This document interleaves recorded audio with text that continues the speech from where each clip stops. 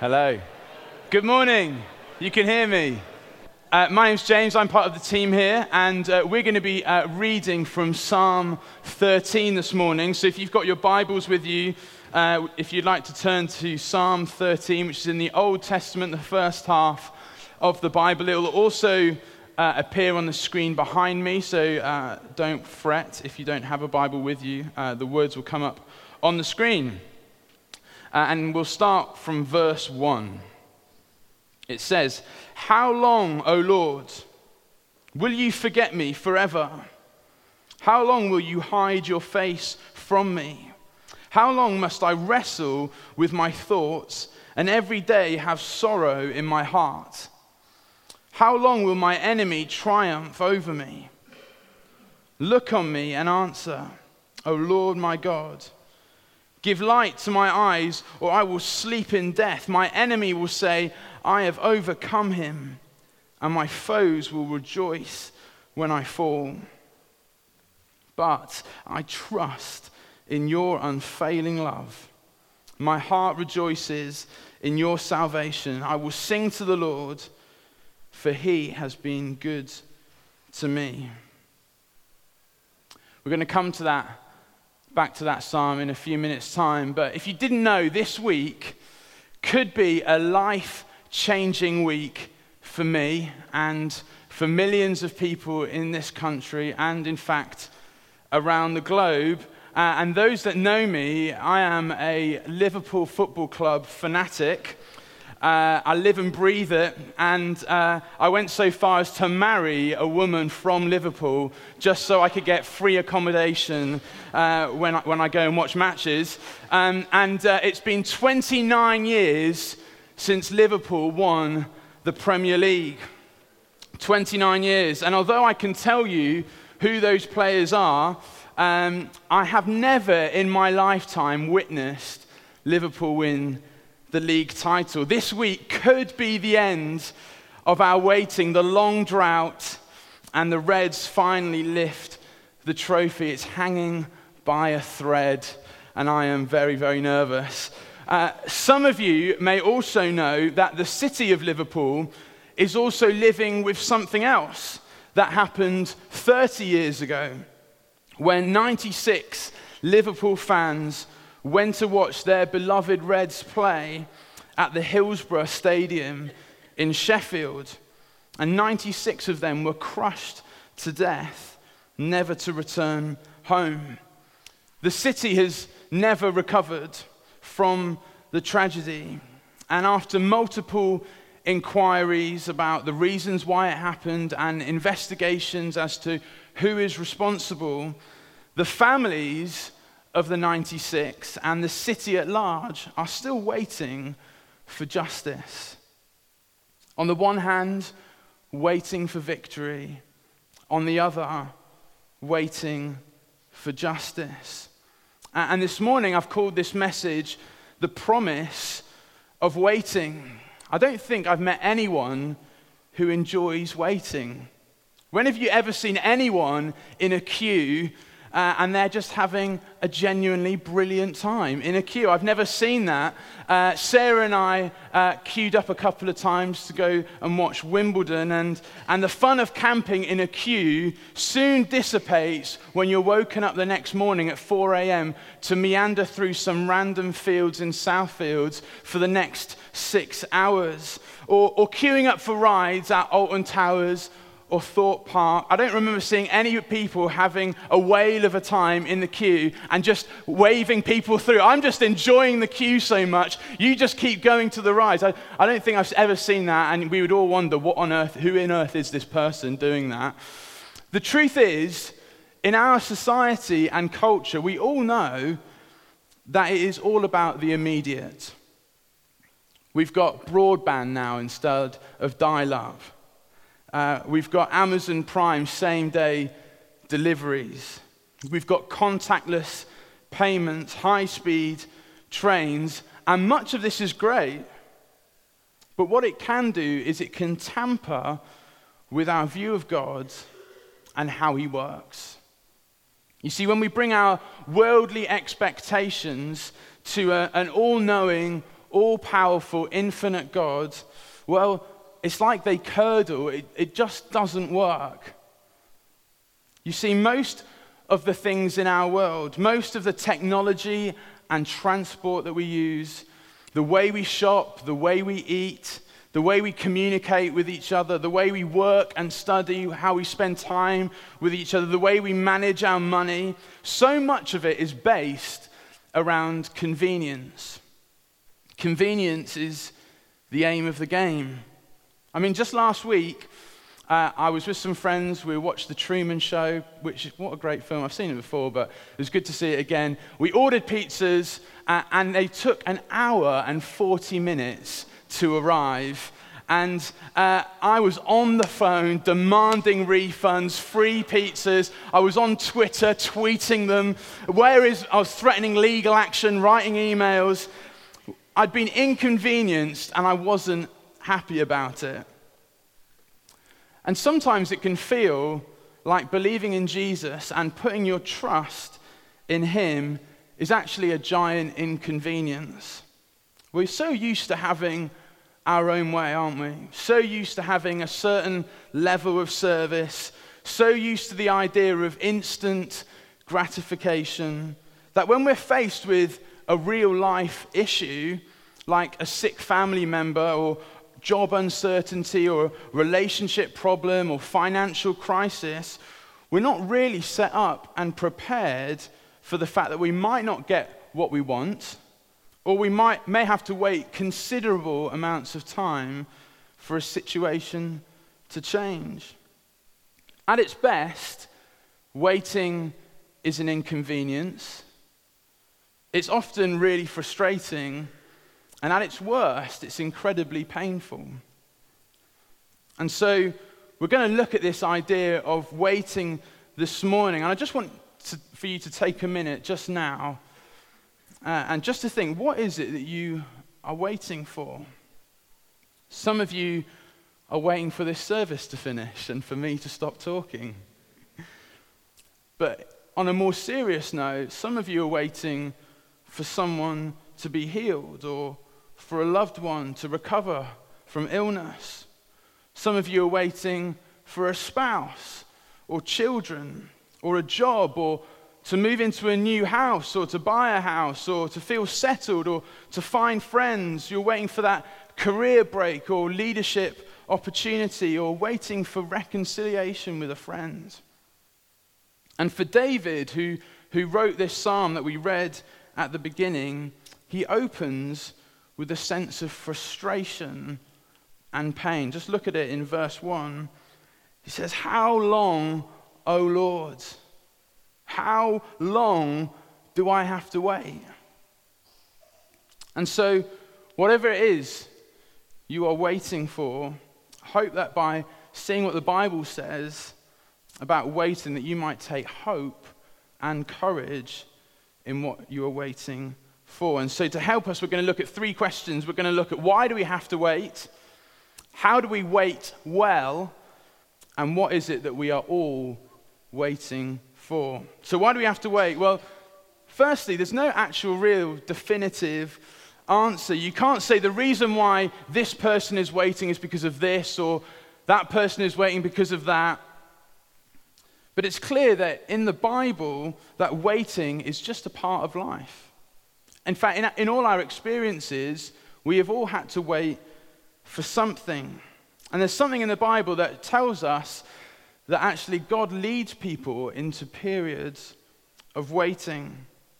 So before we look a little bit closer at the psalm, let me just give you a few other examples in the Bible of people having to wait for God to do something. So in the beginning of the Bible, in Genesis chapter 15, God comes to a man called Abram and says to him, "Look up at the heavens and count the stars, if indeed you can. So shall your offspring be." He's promising him millions of descendants. But Abraham was 75 years old and was childless when God had said that. And Abraham must have been thinking, well, this needs to happen fairly sharpish because the clock is ticking.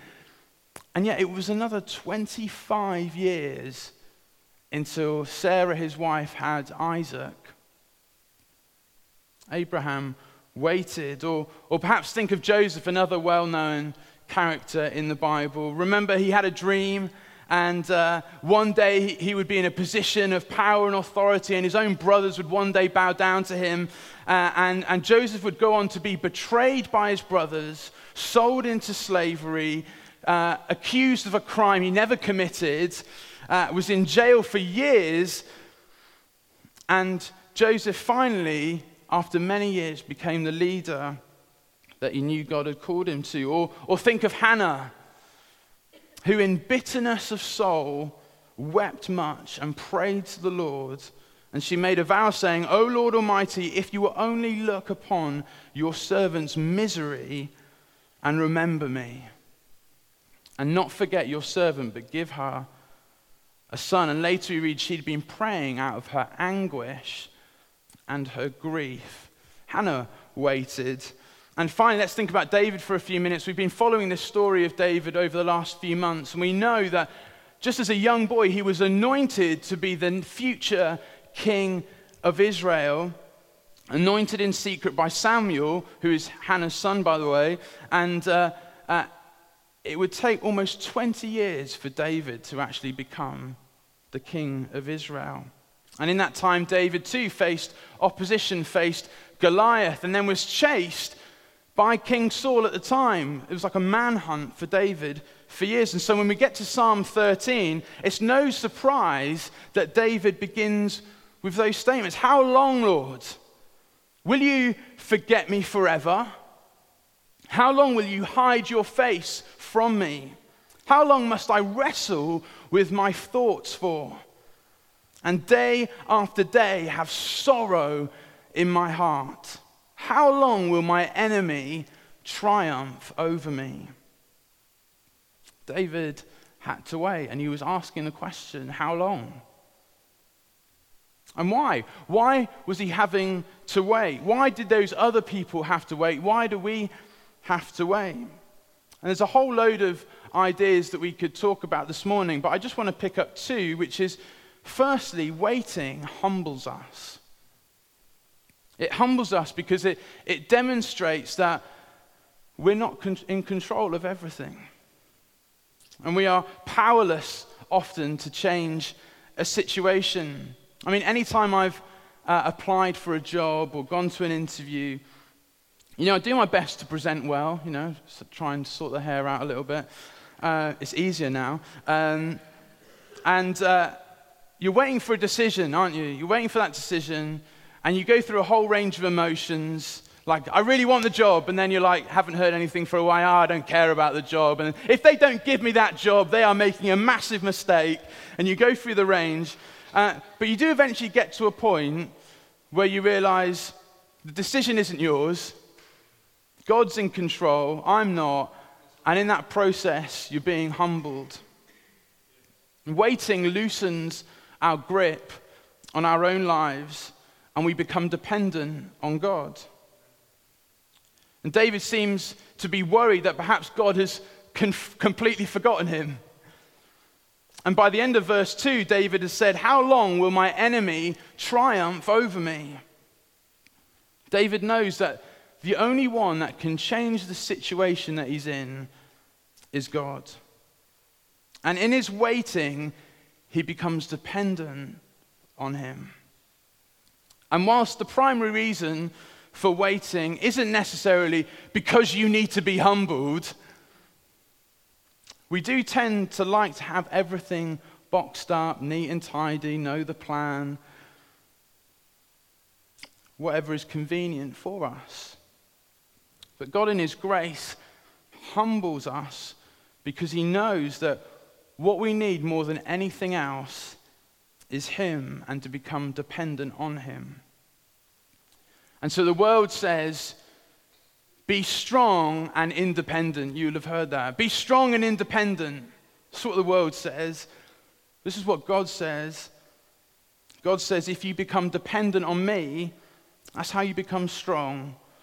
And that's where you find life. And in Proverbs chapter 3, it says, God opposes the proud, but gives grace to the humble. So firstly, humility.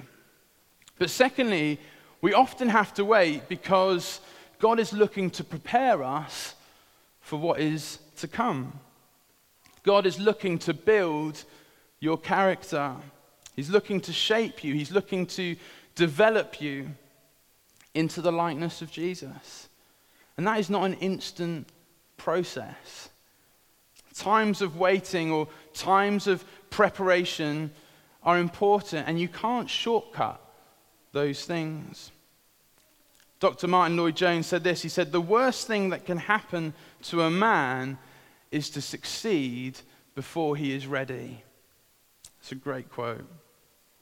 And in most situations, we're never 100% ready, are we? I've just recently become a parent, and there was no way I was ready walking into that. And so it's not about feeling 100% ready to go into a situation, but there are character and spiritual forming experiences that are significant if we're to step into what God is calling us into. And so if you shortcut those processes, you may well encounter problems down the line. So for me, during university, I felt like God had called me to something around church ministry. Just felt a sense that God was calling me into that, but had no idea what that really looked like. I was studying history, had no idea how it was going to work out, to be honest, but just had a growing sense that perhaps church leadership or church ministry might be something that I would like to do in the future. But like any good history graduate, you just have to apply for teaching instead. And so I became a teacher for a number of years. And throughout that time, still trying to wrestle with this thing of, I feel like God's calling me to this, but how on earth is this going to work, and all that kind of thing. And it took a few years for the first kind of few opportunities to come about, and started speaking at Christian Union, leading worship a bit, taking opportunities, and was asked eventually to lead the student work here at City Church. And so I had to go part-time with school. I was head of department in the school and did that for 3 days, and then was doing student ministry here for 2 days. And even during that time, I did that for 2 years, and even that time I was like, this isn't really working, and where's the breakthrough, and when's it going to happen, Lord? How long? And it took 2 years to try and wrestle with that, and then I got asked to join the staff team full-time 2 years ago. And in the moment, I was experiencing frustration. I was getting annoyed at God, just when's this going to happen? And there was a sense in which I was trying to push it through. And looking back on those 2 years of juggling 2 jobs particularly, I can now see God's hand in it. Firstly, the experience of working was just good for me, to have experience of doing that. In quite a challenging area of Bristol, leading a team. But also there were lots of changes going on at church here as well. And I really believe that God had his hand on me in that moment, that I wasn't here all the time. There were some significant challenges going on at the time. And I think that was God's grace to me. But also, God was doing something in me.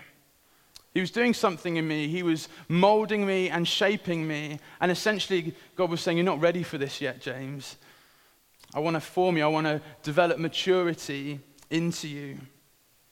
And I remember reading this quote from John Ortberg, who said, what God is doing in us while we wait is as important as what it is that we are waiting for. The process is important. The waiting is important. And David's story, like we've already said, is a story of preparation. It's a story of promise and calling, but also a story of isolation, of waiting, of uncertainty. And the journey was important for David. He had to rest in the knowledge that God's timing was always right. And so we often wait because God is doing preparation work in us, and so that we might have the character to shoulder responsibility well. And so I think we can all agree that waiting is a part of life. But how do we do it well? How do we wait well? But I think we can learn something from the psalm about how David responds to what he's waiting for. And here's some principles for us. It's clear that David is active in his waiting. It's clear that he's active in several ways. Firstly, let me ask you a question. What do you notice about the first two Psalms? I don't know if we can have the first two Psalms up on the screen, but what do you notice about the first two Psalms and how David has written them?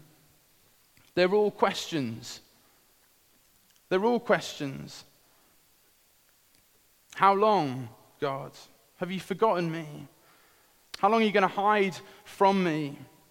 Where have you gone? How long am I going to be left with my own thoughts and this sadness and deep depression living with me for? The questions aren't polite. They're raw. It's raw emotion that David is coming to God with, full of honesty, vulnerability, comes to God with his frustration, his pain, even his anger. You just imagine it. How long do I have to wait for?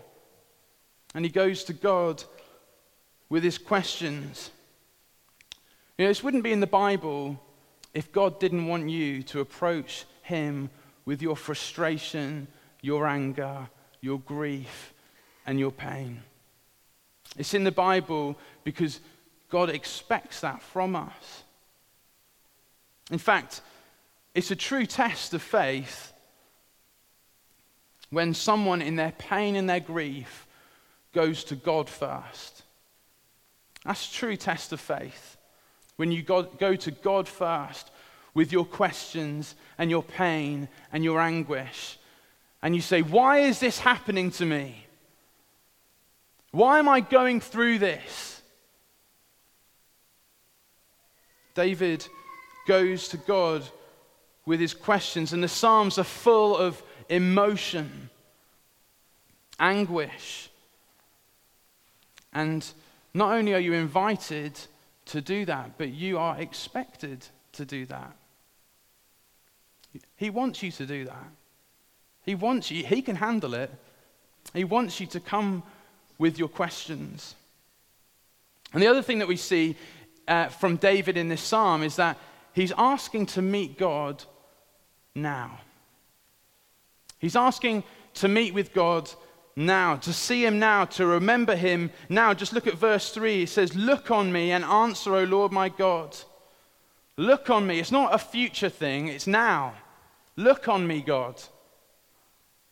Answer me, God. Hear what I'm saying right now and respond to me now. David wants change now. And in his waiting, he desires to meet with God. And we can so often be looking for the next thing, can't we? We can be so disillusioned with waiting that we forget that we can meet with God right here, right now. You can miss what is going on around you. David, despite the situation he was in, called on God in his time of need and in his time of waiting to meet with the living God now. And in some sense, David didn't wait to do that, did he? Didn't wait to come to God with his pain and his grief, didn't try and filter down, sleep on it. He just goes straight to him and said, this is how I'm feeling. How long? Unfiltered. And we can wait well when we are active in our waiting, even when it feels like God has withdrawn himself from us perhaps, or God feels distant to us. He wants your unfiltered, honest, vulnerable emotions to be poured out to him in whatever situation you're waiting for to change. And it doesn't come with the promise that he's going to answer in the way that you want. This isn't a sermon about waiting because finally it's going to happen for you. But there's something of the process, the waiting in which you come to God and you say, this is my situation. This is how I feel about it. I feel hurt. I feel in pain. I don't know where else to turn but you, God. I need your help now.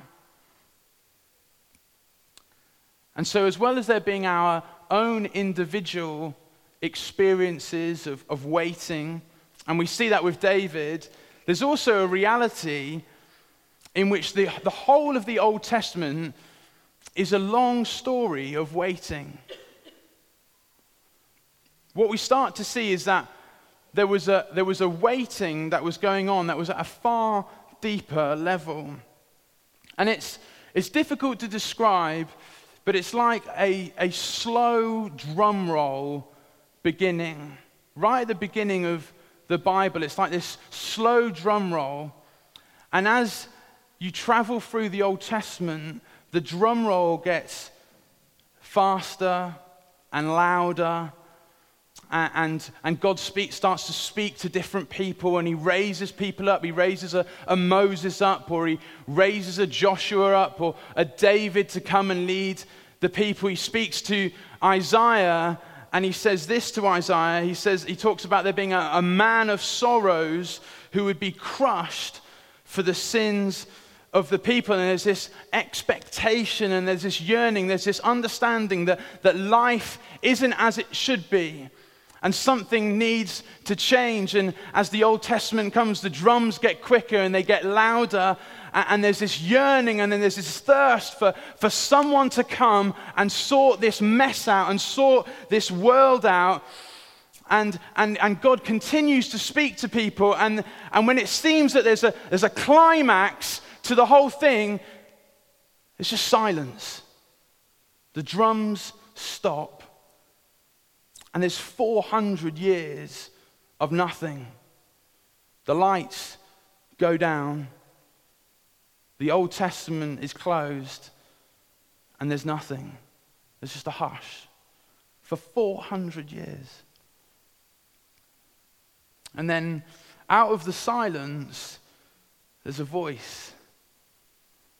A voice of one calling in the desert, saying, "Prepare the way of the Lord. Make straight paths for him." And the silence was over. The wait was coming to an end. And the promised Messiah, the Savior, the Liberator, the true King that had been promised and prophesied for centuries, this man of sorrows had arrived. Jesus Christ, who would come and fulfill every promise that had ever been made centuries before, would come, and he would live a life for 33 years, and like a lamb to the slaughter, who didn't open his mouth, demonstrated perfect patience, crying out his plea, his question, his anguish, his grief as he hung on the cross. What did he say? He said, my God, why have you forsaken me?" The Son of God came to his Father in his grief and his anguish and his pain. And he said, "Why have you forsaken me, God?" Came to God with his question. And when it all seemed over, when Jesus had died and it all seemed over, the disciples and the followers who had witnessed execution and burial, when it all seemed over, from the bowels of the grave, death was defeated on the third day. Jesus came back to life, evil and death swallowed up in Christ's victory. History changed, futures changed, and the wait was over. Sin and death was defeated, and the Savior had come. And with Jesus' victory over death accomplished, the truth is that even more than we find ourselves waiting, here's the thing: God is waiting for us. He's waiting for us. You know, God is so patient with us. He's so patient to us. This is what Jen Wilkin says in her brilliant book, In His Image, she says this: "We allow the most trifling annoyance to test our patience. The way someone chews, the dirty dish left on the counter, the forgotten indicator. These minor perceived grievances invite our anger to rise. But God, against who we have committed and continue to commit actual sins, both small and great, bears with us patiently in the full knowledge of every one of our offenses, past, present, and future." God in his patience is waiting for us to respond to him, waiting for us to take him at his word, waiting for us to come to him to ask for mercy. And he doesn't owe us anything, and yet we owe him everything. We owe him our lives, and he's waiting for us to realize that, to come to him in humility, to come to him knowing that we need him to conform us into the likeness of Jesus, to come to him with our questions and our pain and our grief and our anguish, and to give him our lives. And so just as we end, the question I have for you is, what are you waiting for? What are you waiting for in your life? Perhaps you're here for the first time. Perhaps it's the first time you've ever even heard anything like this, that the Son of God would come into this world and live a perfect life and die on your behalf for the sins and the wrong things that you have done, and he would take them upon himself so that you might have life and life to the full. Maybe that's the first time you've heard that. And let me say this: whatever you are longing for, whatever you are waiting for, you will only find true satisfaction in Jesus. You will only find it in him. I stand as someone who looked to all sorts of things for fulfillment and satisfaction, and I've only ever found it in Jesus. You will only find satisfaction in him, and so the invitation is to stop waiting and to come to Jesus. Or for many of us, whilst we know that Jesus has come and that we have his word and his spirit living in us and we have the church to be part of, there is still a longing within us. It doesn't do away with the waiting, does it? And we recognize that the world around us isn't right. And so there is a longing, isn't there, for the day when Jesus will return and make all things new again. And for many of us, there may be a reality, in fact, that it's not going to be the end that we were looking for in this life. There is a reality, and what we're waiting for may never happen. And yet the promise of Scripture and the promise of God and the promise of Jesus to you is, I will be with you. I hear you. I'm never going to forsake you or leave you. I'm in this with you, and I am coming back again. And what you experience in this life is just a glimpse of the glory that is to come. And David sees this at the end of this psalm. I'm just going to invite the band back up again, and we're going to respond by taking communion. But this is how David ends the psalm. He says this: "But I trust in your unfailing love. My heart rejoices in your salvation. I will sing to the Lord, for he has been good to me." Why don't we stand, and I'm going to pray. And as we take communion, there's those two responses that you can make this morning.